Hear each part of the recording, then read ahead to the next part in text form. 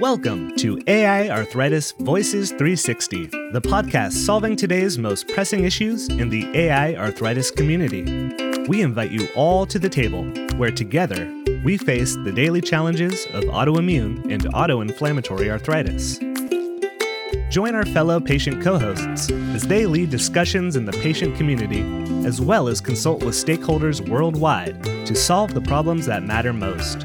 Whether you are a loved one, a professional working in the field, or a person diagnosed with an AI arthritis disease, this podcast is for you. So pull up a chair and take a seat at the table.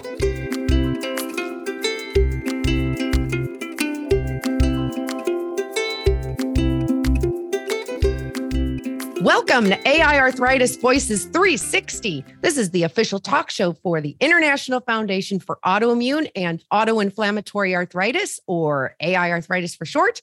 My name is Tiffany Westridge Robertson. I am the CEO of the organization, and I am also a person living with the diseases. My official diagnosis, or primary one, non-radiographic axial spondyloarthritis, but I didn't get that quickly. Oh, no. It took me a while, which is going to lead right into the topic of today. And if you're listening via audio, traditional podcast, then you won't know this, but if you're on the video watching us now, because yes, you can do that now on our YouTube channel, you will know I'm here with Miss Carrie and Miss Kelly. Hello there. Hello. Hi, everyone. Hello. Hey, Carrie, say hey to everybody. Tell them a little bit about you. Okay. Hey to everybody. So as Tiffany said, I am Carrie. I am in New York, and my official diagnosis is autoimmune soup.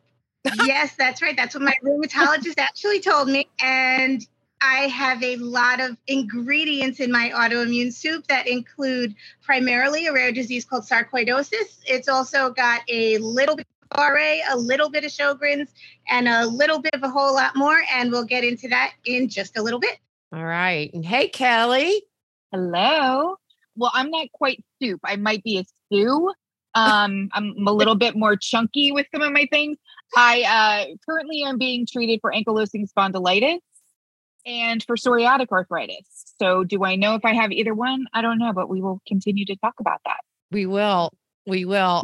And Kelly is also one of our co-founders at AI Arthritis. So she's been around for a while, I'd say. Since the beginning, just about. The beginning. All right. So if you haven't figured out the mystery topic yet, content, boy, do you have three prime mystery patients here to lead this conversation today. And we would not be surprised if many of you out there are like, me too, or you know somebody who's a mystery patient. So I'm just going to start off briefly with what is a mystery patient. Then I'm going to flip it over to Kelly and Carrie, and they're going to start telling their journey and why they're mystery patients. And then I'll do the same. So when we say mystery patient, what we're really talking about, what starts with when a person can't get a diagnosis. So usually the mystery patient journey is involved with a lot of doctor visits, maybe more than one rheumatologist, and there's not an answer. And in my case, it started with what's called undifferentiated disease, which we'll circle back to in a little bit on that. But it's not always just that initial diagnosis, as we're going to hear from Carrie and her journey and Kelly. So there's a whole variety, a whole spectrum, if you will, of the mystery patient. And that's why we wanted to talk to you all about it today, because it's important to share your story so that people can understand, so organizations like us can create resources to help expedite diagnosis and get to the right treatment and all of those wonderful things. So I'm going to ask Carrie first, what is the mystery patient to you? How do you fit into the mystery patient model? So I think at its most basic, mystery patient is someone who is not able to get a diagnosis. You know, I personally went through years and years and years and years of that. First with doctors just assuming there was nothing wrong with me, telling me there was nothing wrong. It was all in my head, and I knew that it wasn't in my head. And so there's mystery number one. A few years in, when I finally got a doctor to say, okay, there is something wrong with you. You have some kind of arthritis, and it's probably autoimmune. But again, that's as far as we got. and the rest was a mystery. I eventually went to another rheumatologist who then spent the next 4 years trying to see if she could fit me into some diagnosis to be able to give me some kind of treatment. And it was always a mystery because I kind of sort of looked like this disease, but didn't really fit. And I kind of sort of looked like lupus, and I kind of sort of looked like RA, but it wasn't really any of those things. At the time, we didn't know what it was. And just going to the doctor where it gets to a point where they kind of look at you and they're basically trying really hard not to shrug their shoulders, but ultimately that's kind of what you get from a lot of them for far too long. Absolutely. And Kelly, how do you fit into this whole scheme of the mystery? Well, it's interesting because my whole life I grew up feeling like I was a hypochondriac. At 9, I remember I came to Children's Hospital in Philadelphia and I was diagnosed with something called pain in children from undetermined causes. And I don't think I've ever shared that with you before.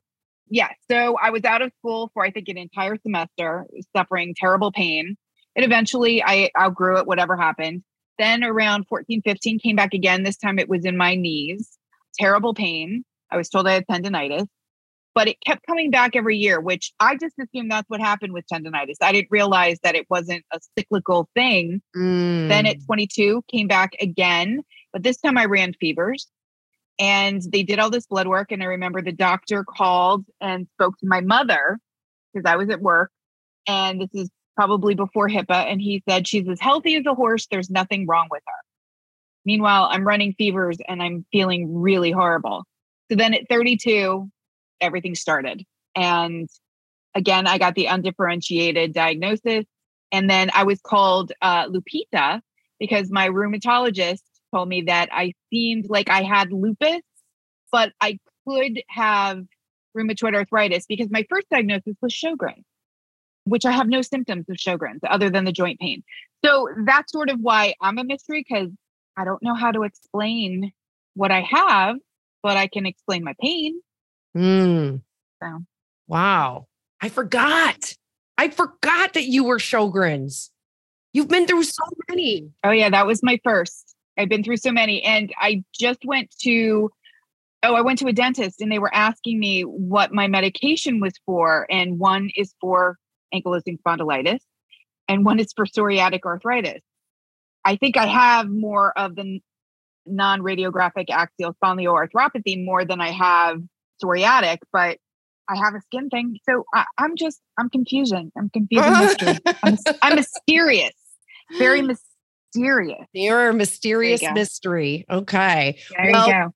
That is, in the reason that we wanted to tee this up by really saying is why we all consider ourselves at some level a mystery patient is because this topic is so very, very important because research shows very clearly that early identification of what you have, of what your disease is, and early intervention that targets your disease or your condition is very key in order to potentially improve your chance to ever achieve remission. And remission is a word that I think only even I heard of in our community maybe 3 years ago, the first time at American College of Rheumatology. And they said there was a research study on remission. I thought, this is happening?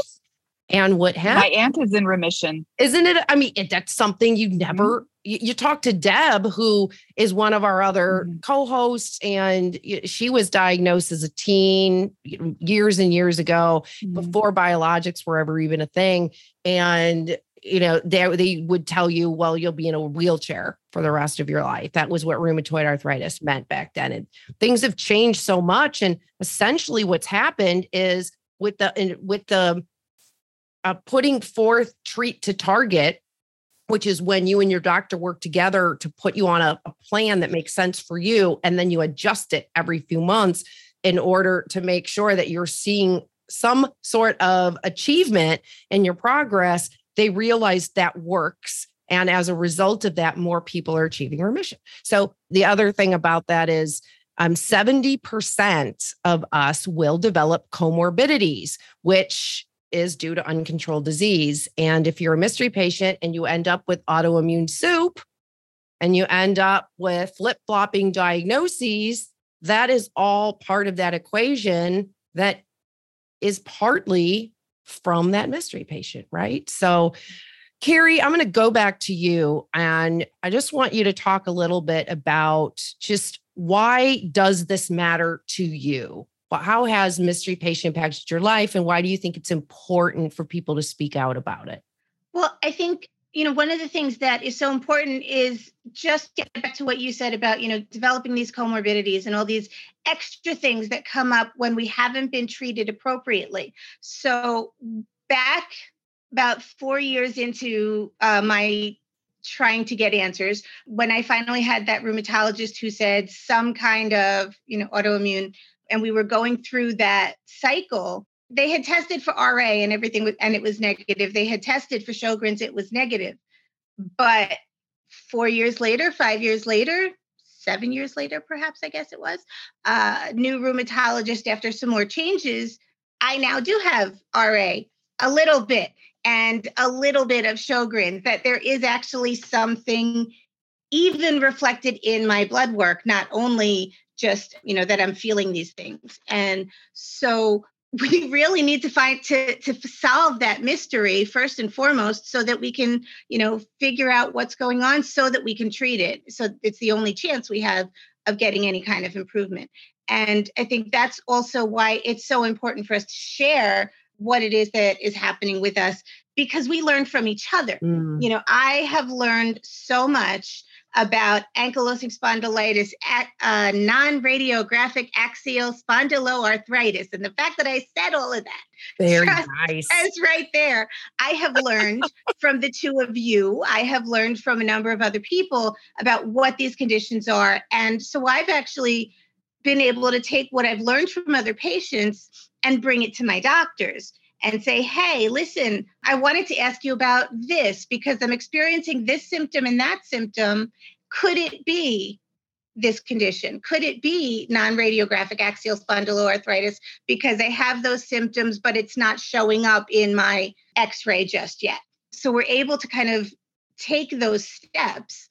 And I think one of the other things that's also really, really important is when we learn from each other, and then we take what we've learned and bring it to our doctors, how they respond to it is also really, really indicative of whether they are the right doctor for us or whether they are not.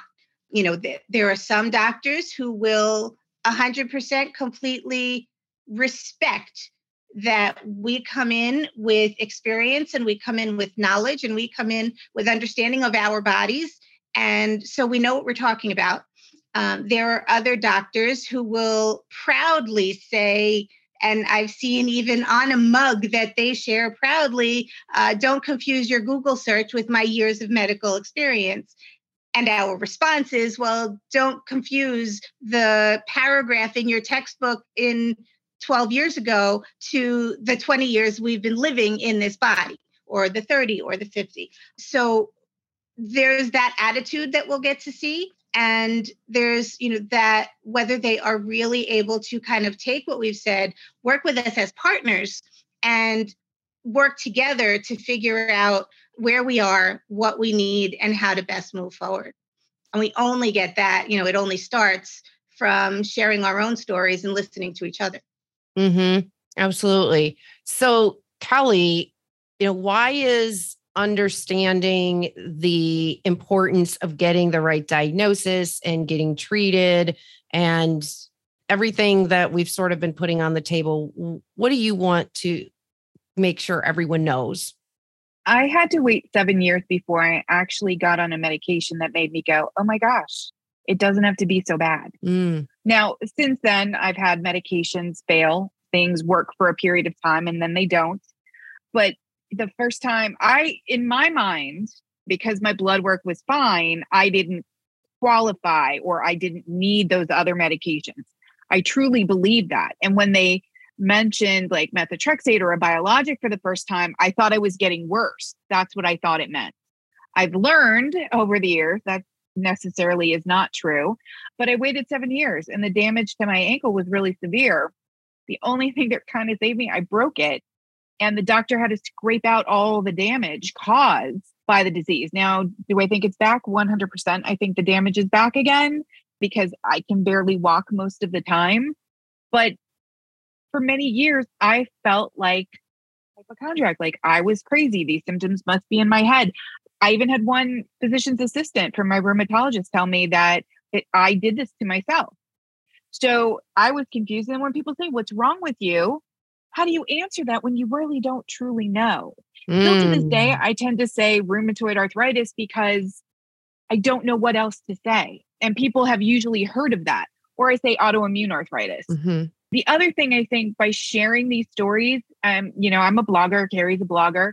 I will have people reach out to me on as my joints turn and say, oh my gosh, I'm so glad I found you because I was so lost and nobody believed me. And I had my husband read your blog and it's almost verbatim what I've gone through. So sharing a story, I know I personally felt so alone when this all happened, very alone. Even though I knew 2 people with rheumatoid arthritis, I felt very alone because all my friends were getting married at the time. And I was like taking a gazillion pills a day just to try and be able to get out the door for work. So there was just a lot of stuff going on and it was a mystery to me. But knowing that when I met you, Tiffany, and we had very similar stories, I was like, oh my gosh, I'm not alone. And I think that's something that people really need to know. I actually had a friend reach out to me the other day. She's very knowledgeable about pharmaceuticals as she works in the industry. She's been having some symptoms.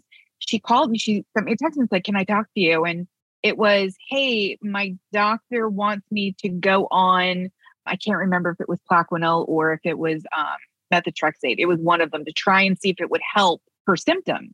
And she was like, is he crazy for doing that? I'm like, no, I think you found a good doctor that's willing to try to see if this can help because a lot of us have normal blood work.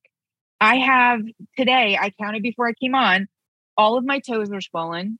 My 2 ankles are swollen. My hands and my wrists are swollen. My back is killing me. I can't make that up. I can't make up the swelling. I can't. So that's where when the swelling is so bad, I can't get shoes on, there's something wrong.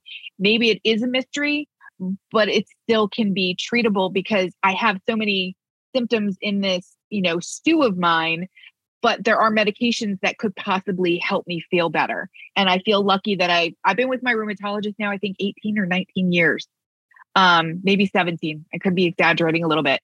That's huge to be with a person that long. And I trust her with everything. So I'm very lucky.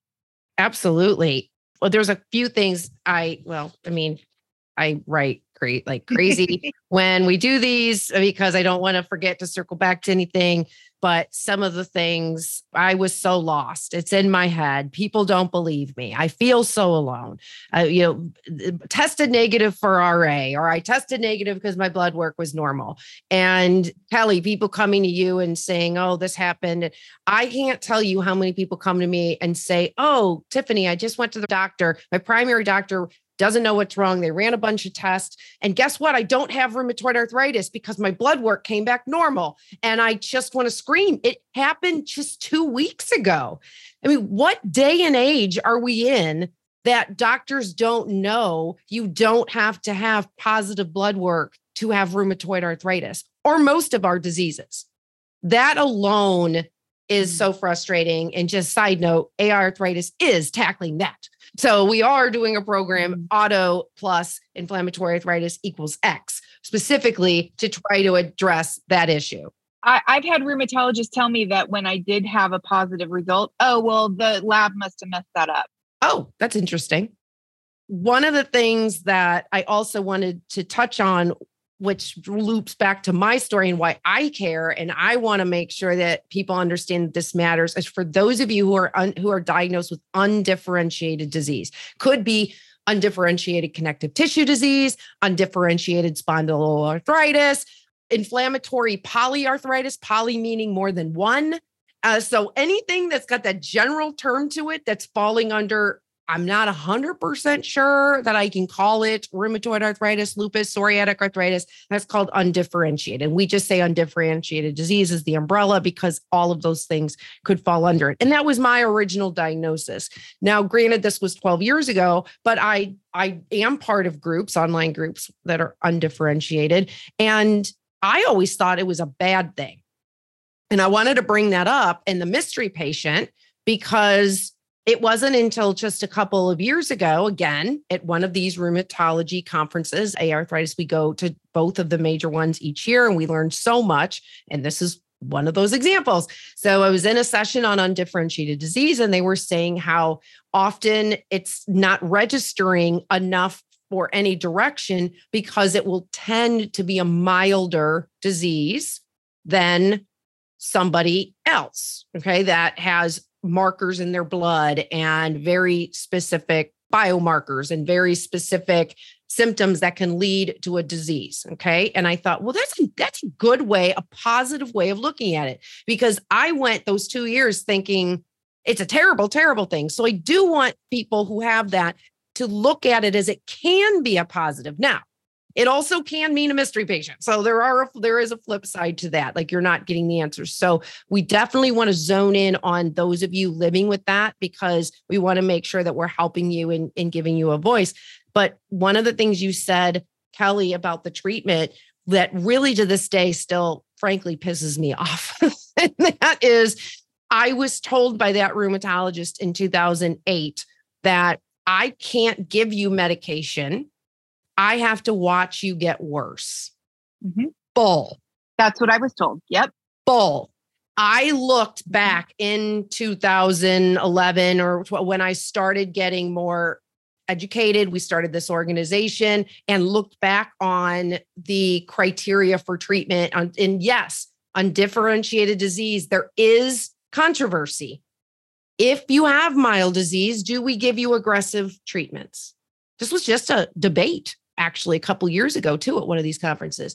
Or do we start you on a DMARD, a disease modifying agent like a methotrexate, something along those lines? And the fact is a doctor can prescribe that to you, but it is really a choice at that level. And there was no shared decision making. She never once said to me, what would you prefer to happen, Tiffany? Because I cried in that visit and begged her to give me something. I was in so much pain and I had so much fatigue and I had a low-grade fever that wouldn't break. I was miserable. And she looked at me and said, we're going to watch you get worse. And I cried in my car and went, oh my God, it's going to get worse. And it did.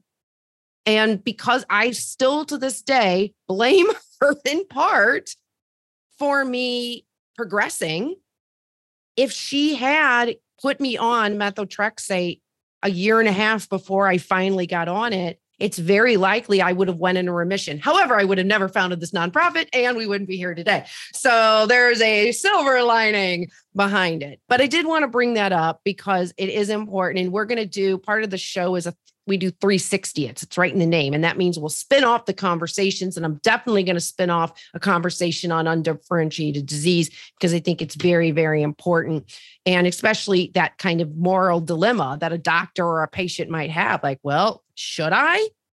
Should I not?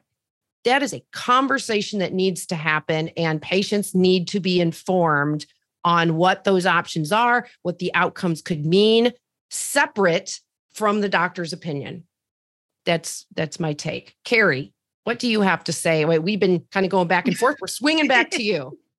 Oh, so many things. Well, what is really, really striking to me in so many of these conversations is how much of a difference it can make. I mean, literally life-changing based on what our doctor has to say or not. I remember, as a kid growing up, I think most of us, the idea is we are brought up to learn. You get sick, you go to a doctor, they tell you what to do, you get better, end of story, have a nice life. And there are so many things wrong with that idea. I mean, it would be nice, but it's not what happens.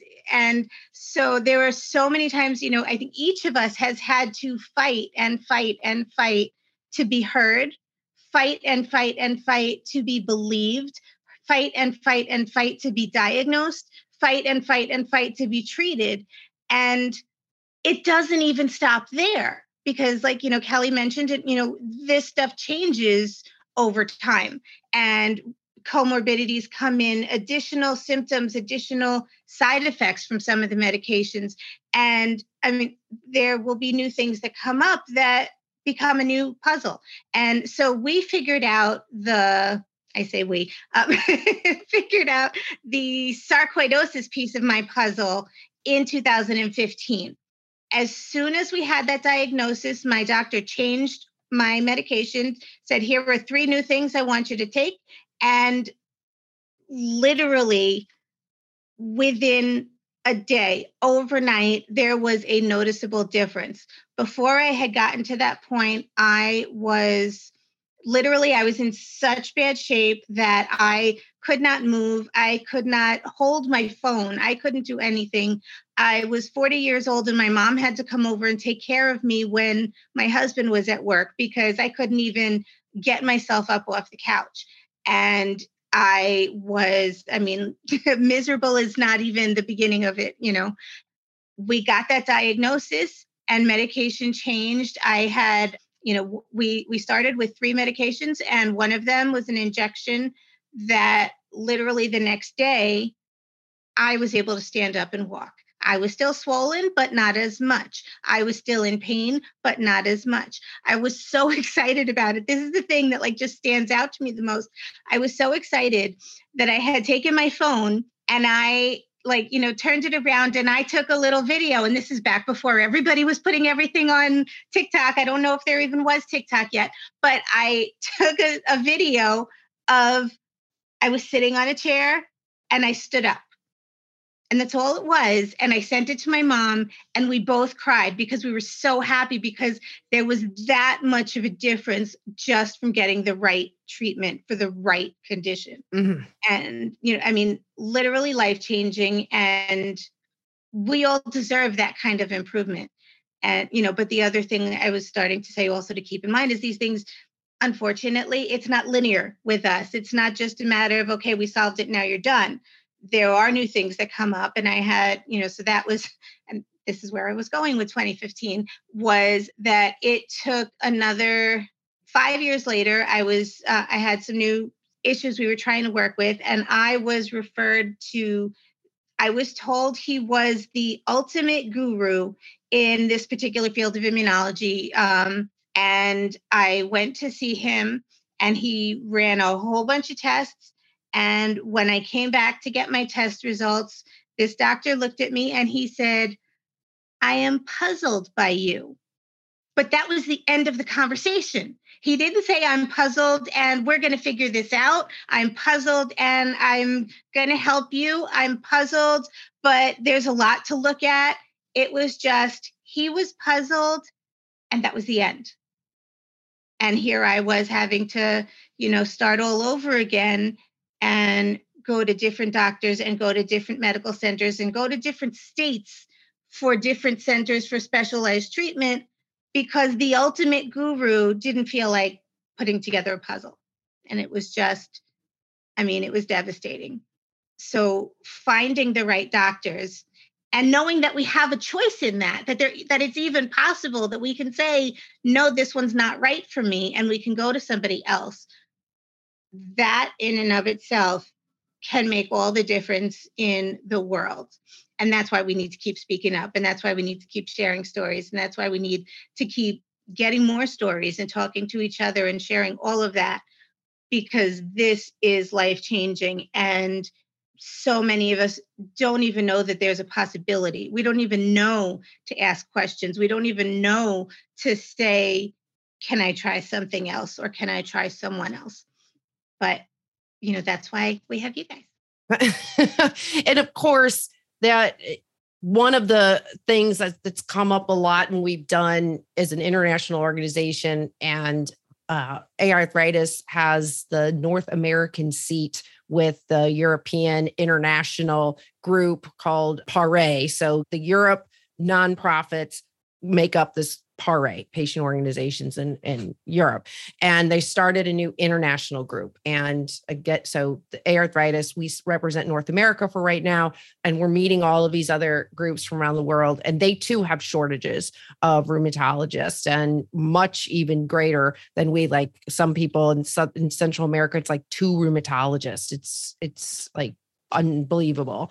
And so we do know that at times it makes it even more of a struggle if you don't have that option to fire your roomie. And I think that lens, I wanted to put that on the table because that's a good 360 it to spin off to, because I think that we as a global community should, as patients, talk about that and be there for each other. And what do you do if you really can't have an option? So we're going to start wrapping this up here. And I wanted to throw it back to Kelly to start with kind of your takeaway thoughts, why specifically you wanted to put this on the table, or any takeaway tips or thoughts. Well, I think documenting your symptoms, I think, is a huge thing that people need to do. Because again, when you are a mystery, when you're a puzzle, people shouldn't have to go in and try and prove how sick they are. That to me, when I heard Carrie talking or when Tiffany, when you said, my doctor said I have to wait for you to get worse, I was told the same thing. Mm-hmm. And when you think about it, I mean, I just went to the dentist and they said, oh, you have something in one of your teeth, we should probably be proactive so it doesn't get worse. So how ironic is it that rheumatologists back in the day were telling us, and maybe some still do, that, oh, we'll have to wait for you to get worse before we can treat you. I just imagine if I had treatment 7 years prior, if I would need my cane more and more like I do.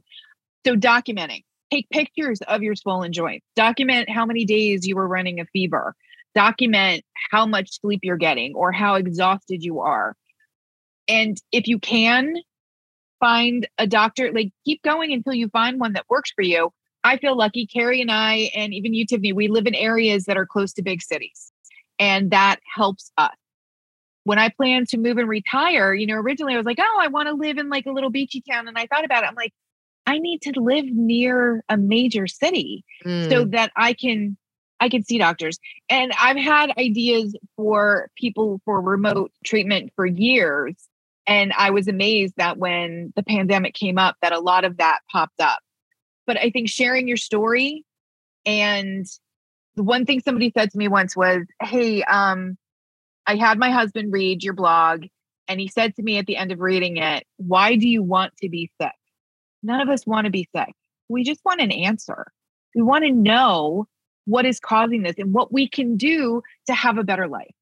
So being a mystery, you're not alone.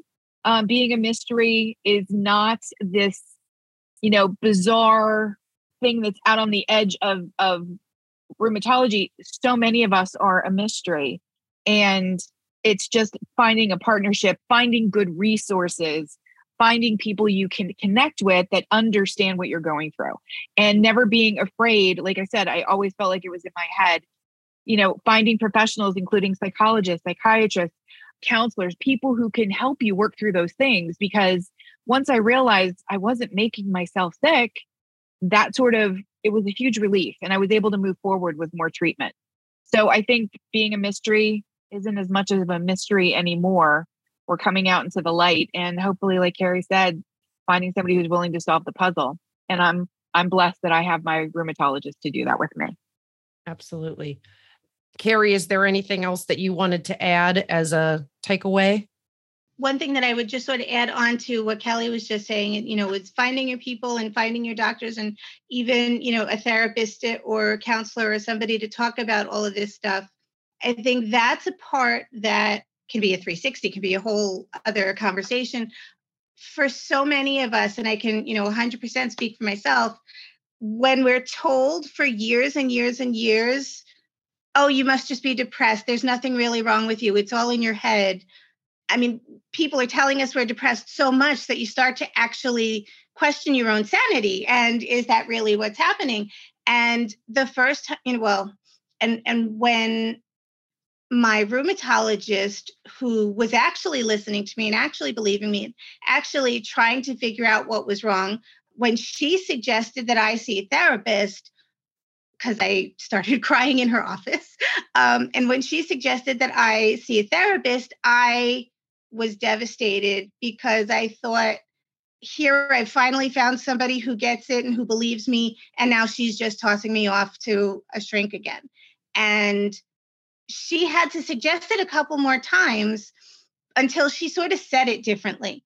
She wasn't saying, I'm not sick, it's just in my head. And that's not to say that anybody who has mental illness is not sick. You absolutely are. That's a valid thing. But she wasn't saying, I don't believe that you're really feeling all of this, or I think you're doing it to yourself and that's why you should go see someone. What she was actually saying was, I believe you. I know how much you're going through and I know how hard that is. And somebody that you could talk to could just help you adjust to the changes that in your life that come from all of that. That, how you cope with this life-changing illness that changes yourself and your body and your self-image and your work life and your social life and your every aspect of your life. It's a lot. And it's legit and it's real and it is so helpful. And my therapist, who I have now been seeing for almost 10 years, is one of my favorite people. And I don't know where I would be without her guidance over the last decade. So definitely something to consider. It's not a bad thing. It's a very, very good thing.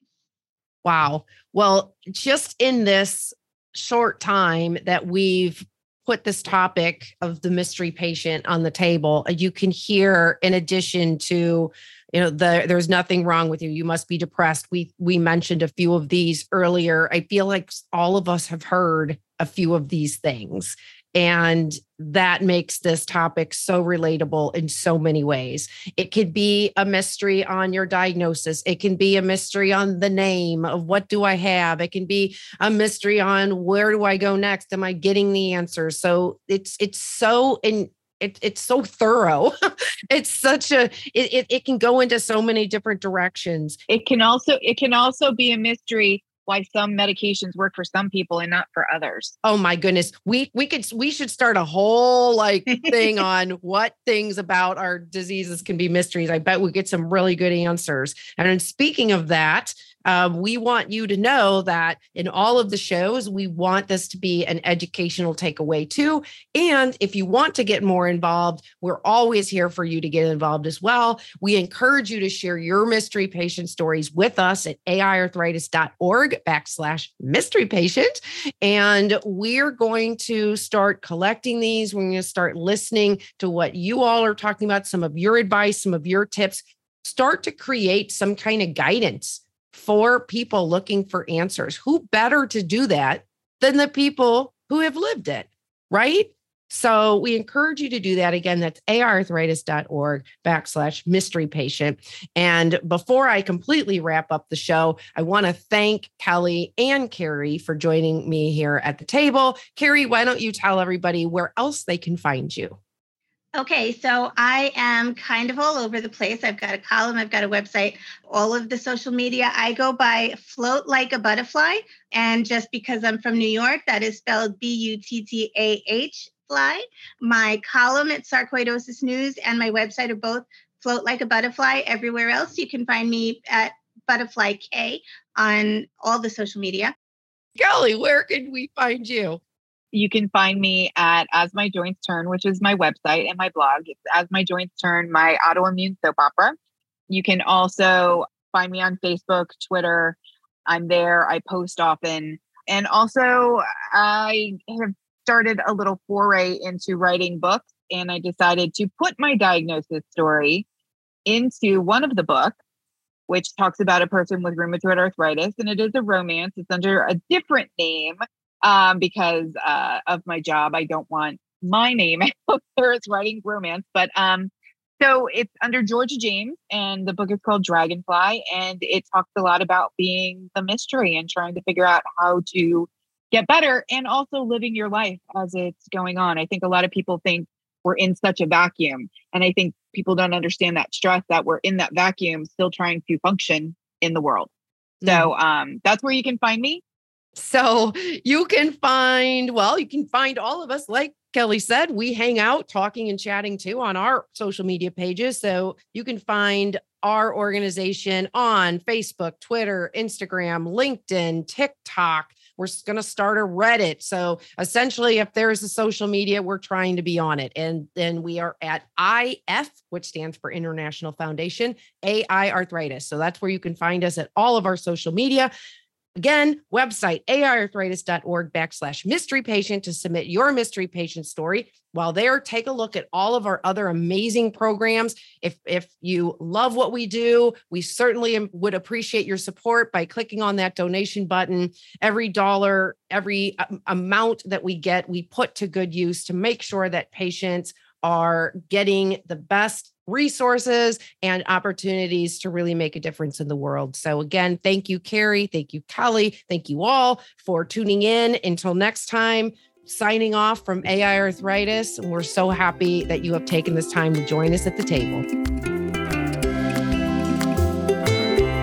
AI Arthritis Voices 360 is produced by the International Foundation for Autoimmune and Autoinflammatory Arthritis. Find us on the web at www.aiarthritis.org. Also, be sure to subscribe to this podcast and stay up to date on all the latest AI arthritis news and events.